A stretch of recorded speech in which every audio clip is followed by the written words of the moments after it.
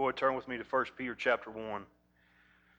I was going to try to get through all of chapter 1, but after chapter 12, it ties into everything that's in chapter 2, so we're only going to go to verse 12. This evening, I hope there's something that said that can be beneficial to you in your Christian walk. 1 Peter chapter 1, verse number 1, it says, Peter, an apostle of Jesus Christ, to the strangers scattered throughout Pontus, Galatia, Cappadocia, Asia, Bithynia, elect according to the foreknowledge of God the Father through sanctification of the Spirit unto obedience and sprinkling of the blood of Jesus Christ. Grace unto you and peace be multiplied. Blessed be the God and Father of our Lord Jesus Christ, which according to his abundant mercy hath begotten us again into a lively hope by the resurrection of Jesus Christ from the dead, to an inheritance incorruptible and undefiled, and that fadeth not away, reserved in heaven for you, who are kept by the power of God through faith unto salvation, ready to be revealed in the last time, wherein ye greatly rejoice, though now for a season, if need be, are in heaviness through manifold temptations, that the trial of your faith, being much more precious than of gold that perisheth, though it be tried with fire, might be found unto praise and honor and glory at the appearing of Jesus Christ, whom have not seen ye love, and in whom, though now ye see him not, ye believing, ye rejoice with joy unspeakable and full of glory, receiving the end of your faith, even the salvation of your soul,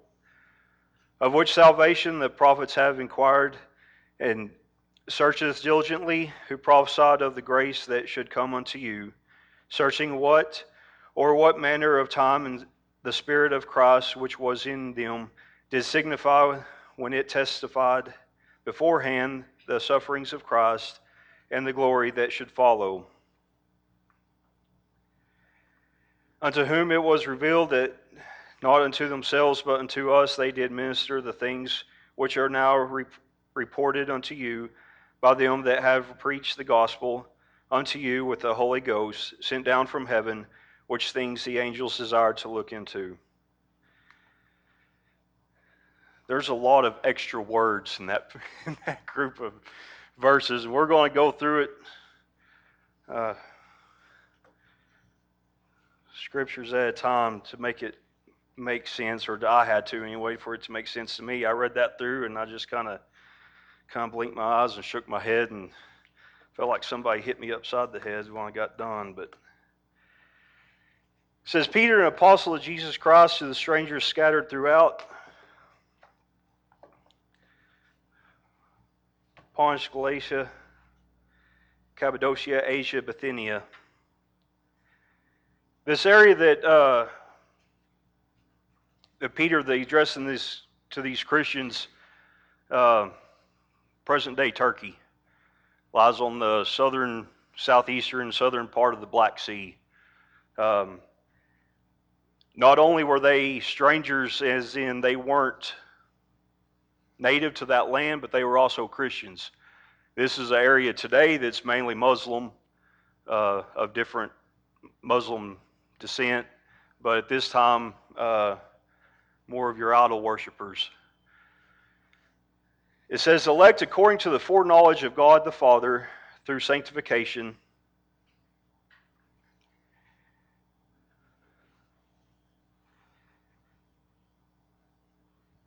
Through sanctification of the Spirit unto obedience and sprinkling of the blood of Jesus, grace unto you and peace be multiplied. This word strangers is a foreign resident, a pilgrim. Now I ask you this morning, this lesson is going to kind of run along with Brother Brandon's that he gave this morning, mine this evening. Do you ever go anywhere in public and just really don't feel like you fit in? I mean, I work on a cattle ranch. I don't see a whole lot of people throughout the week. Y'all are the most people that I see throughout the week, my brothers and sisters in Christ. So I'm not a hermit yet, but I'm getting there. Just one more little shove in the right direction, and I'm there. I work with my family throughout the week. But do you ever go somewhere in public and you just really don't fit in? Whenever I was a child growing up, the area that we live in right now, a lot of people refer to it as the Bible Belt. Just right through the middle of the United States, they call it the Bible Belt. And some of you might not think this world has changed a whole lot, but I'm here to tell you we have two people sitting in that foyer with guns. That's how much our world has changed. You'd ask me 20 years ago, are you going to have armed guards at church? And I would say, no way, not here. Anywhere else, yeah, maybe, but not here in the Texas Panhandle. And I'm here to tell you that the world that we live in has changed. You are no longer normal. You are a stranger in your home country. The country that we live in, not only does it not accept Christianity, it doesn't accept any religion whatsoever. They don't want religion. And I'm not going to try to predict the future, but by the time my children get old, it might be really bad. So think about that as we go through this lesson, because I really don't think that we're too far from being in the same position that these people are in right whenever this letter was given to them. It says, elect according to the foreknowledge of God and the Father through sanctification of the Spirit. I'm not a predestination person, and these verses kind of sound like that, but the elect according to the foreknowledge, God foreknew that we would need a Savior, that we would need Jesus Christ. And I believe that's what he's talking about here, through the sanctification of the Spirit and the blood of Jesus Christ. Without him, we have no hope. It says, in grace and peace be multiplied unto you.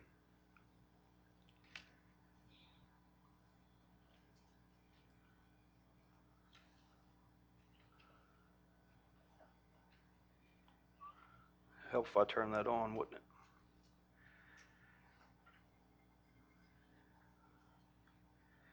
2 Timothy 3, verse number 12 says, yea, and all that will live godly in Christ Jesus shall suffer persecution. But evil men and seducers shall wax worse and worse, deceiving and being deceived. Brother Brandon used this verse this morning. You are going to suffer as a Christian. There's no doubt about it. And it's not just your trials and tribulations that you come across just in your everyday life. I mean, there is going to come a time where Christians are really persecuted. And this world that we live in is just going to keep getting worse and worse. It has gotten, I can see it in the past 20 years.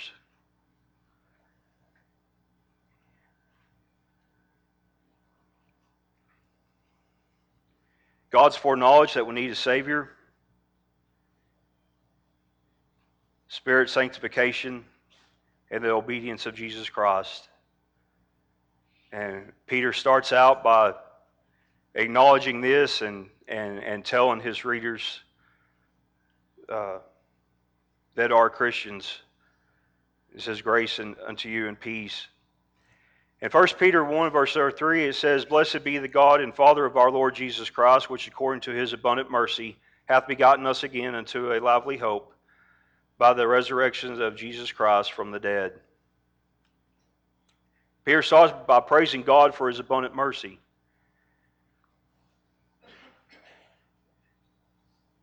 Without that mercy, we don't have anything as Christians. We don't have a hope. And he says he's begotten us again. 2 Corinthians 5:17, it says, therefore, if any man be in Christ, he is a new creature. Old things are passed away. Behold, all things are become new. And all things are of God, who hath reconciled us to himself by Jesus Christ, and hath given us the ministry of reconciliation. We start anew as a human being with our sins washed away and becoming a child of God. Verse number 4 says, to an inheritance incorruptible and undefiled, and that fadeth not away, reserved in heaven for you, Whenever Peter understood that there's no words to describe heaven. So he tells them what it's not. It's not something that is defiled. It's not something that is corruptible. And it does not fade away. He reminded his readers of this because, it was going to be a very depressing letter of do good, do this, do this, do this, without mentioning the reward that they need to look forward to. John chapter 3 and verse number 3 says, Jesus answered and said unto him, Verily, verily, I say unto thee, except a man be born again, he cannot enter into the kingdom of God. Nicodemus saith unto him, How can a man be born when he is old? Can he enter a second time into his mother's womb and be born? Jesus answered, Verily, verily, I say unto thee, except a man be born of water and of the Spirit, he cannot enter into the kingdom of God. So we know what it takes to be right with God, to accept the sacrifice that was made on our behalf for our sins. The only way that we will ever see heaven. That brings us to verse number 5. It says, Who are kept by the power of God through faith unto salvation, ready to be revealed in the last time. These promises, our inheritance, is kept by the power of God.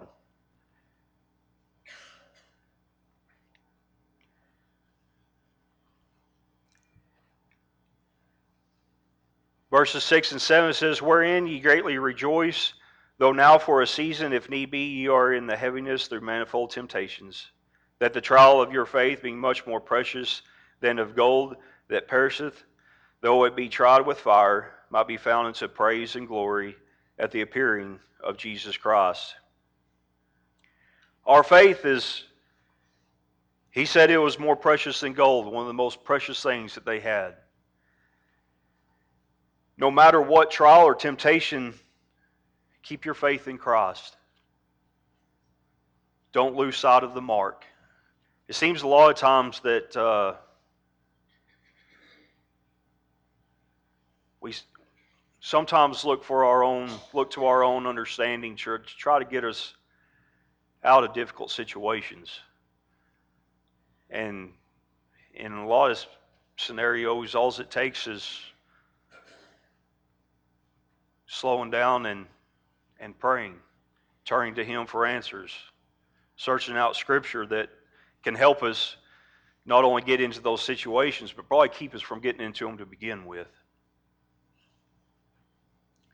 1 Corinthians 9:24, Now ye know that they which run in a race run all, but one receiveth the prize. So run that ye may obtain.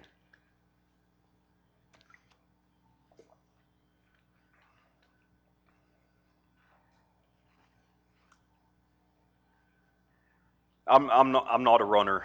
I never have been a very good runner. But I don't like to lose at the same time when it comes to a race. How hard is it to run and not have an end goal? I hate running on a treadmill. They put us on treadmills in the military, and I've actually gone off one before. It was quite embarrassing. You're running on a treadmill, you're stationary, and there's no end mark until that treadmill beeps at you. You don't know when it's going to beep, but whenever you're outside, you can see your destination. And you tell that you're getting closer and closer to it. In your Christian walk, do you run with heaven in mind? Do you strive to finish the race? Or do you get sidetracked and lose sight of the end?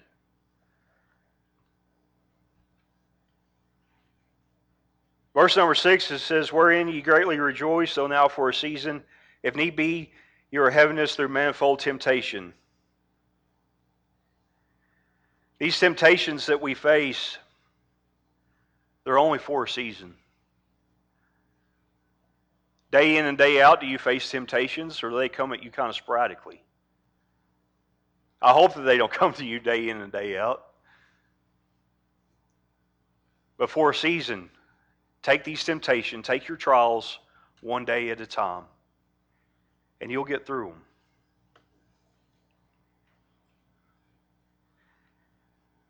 them. Verse number 7, it says that your faith needs to be praise and glory.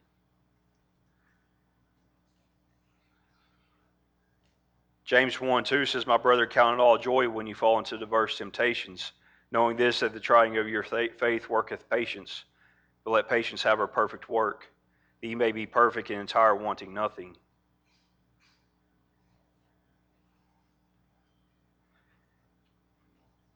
Our faith in Jesus Christ, do we take the struggles, do we take the trials that we're faced with and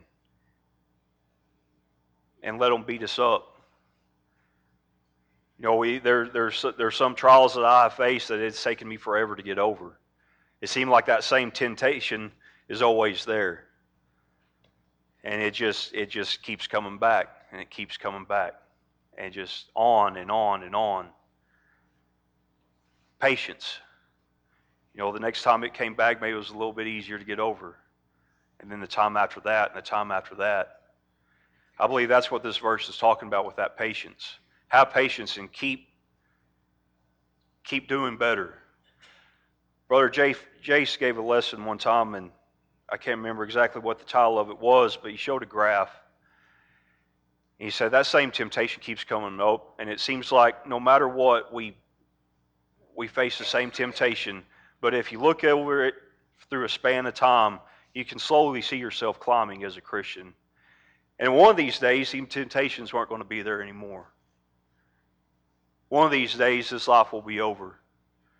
And that is the end goal that we need to look at whenever we go home.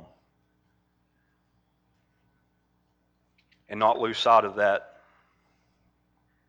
Verse number 8 says, whom having not seen ye love, and whom though now you see him not, ye believing, ye rejoice with joy unspeakable and full of glory, receiving the end of your soul, your faith, even the salvation of your soul.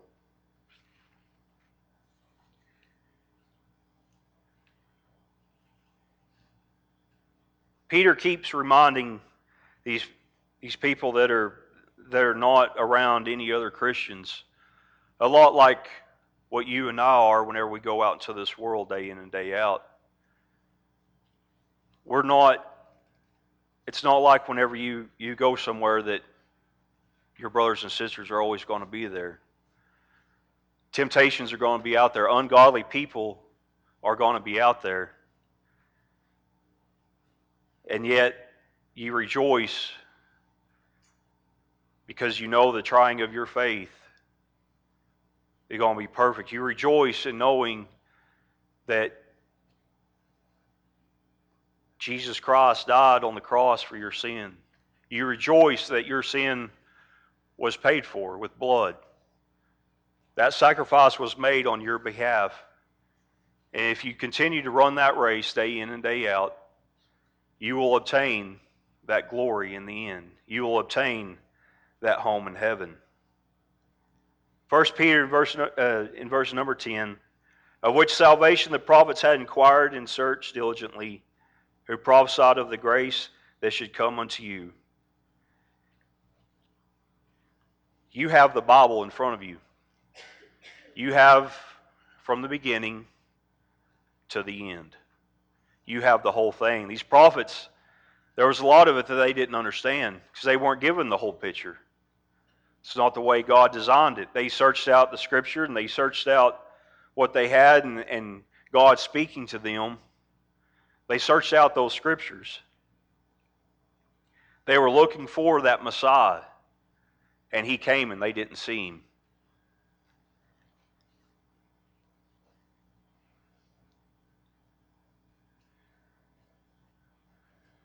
It says, but unto us they did minister the things which are now reported unto you by them that have preached the gospel unto you with the Holy Ghost sent down from heaven.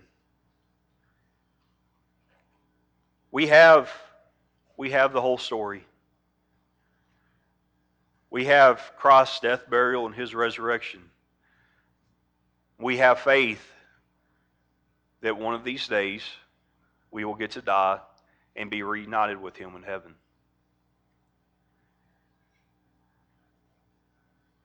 At the end of this, verse number 12 says, the angels desire to look into. I kind of got stumped on this one. Why would the angels desire to look into this?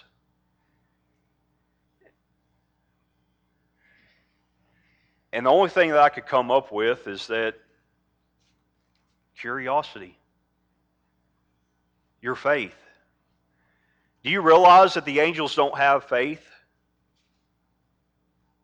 They don't have faith because they have sight. They've seen God. They've seen heaven.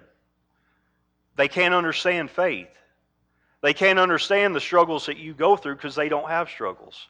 They were not created in that way. So that's what I come with. I reserve the right to go back on that, so don't hold me to it.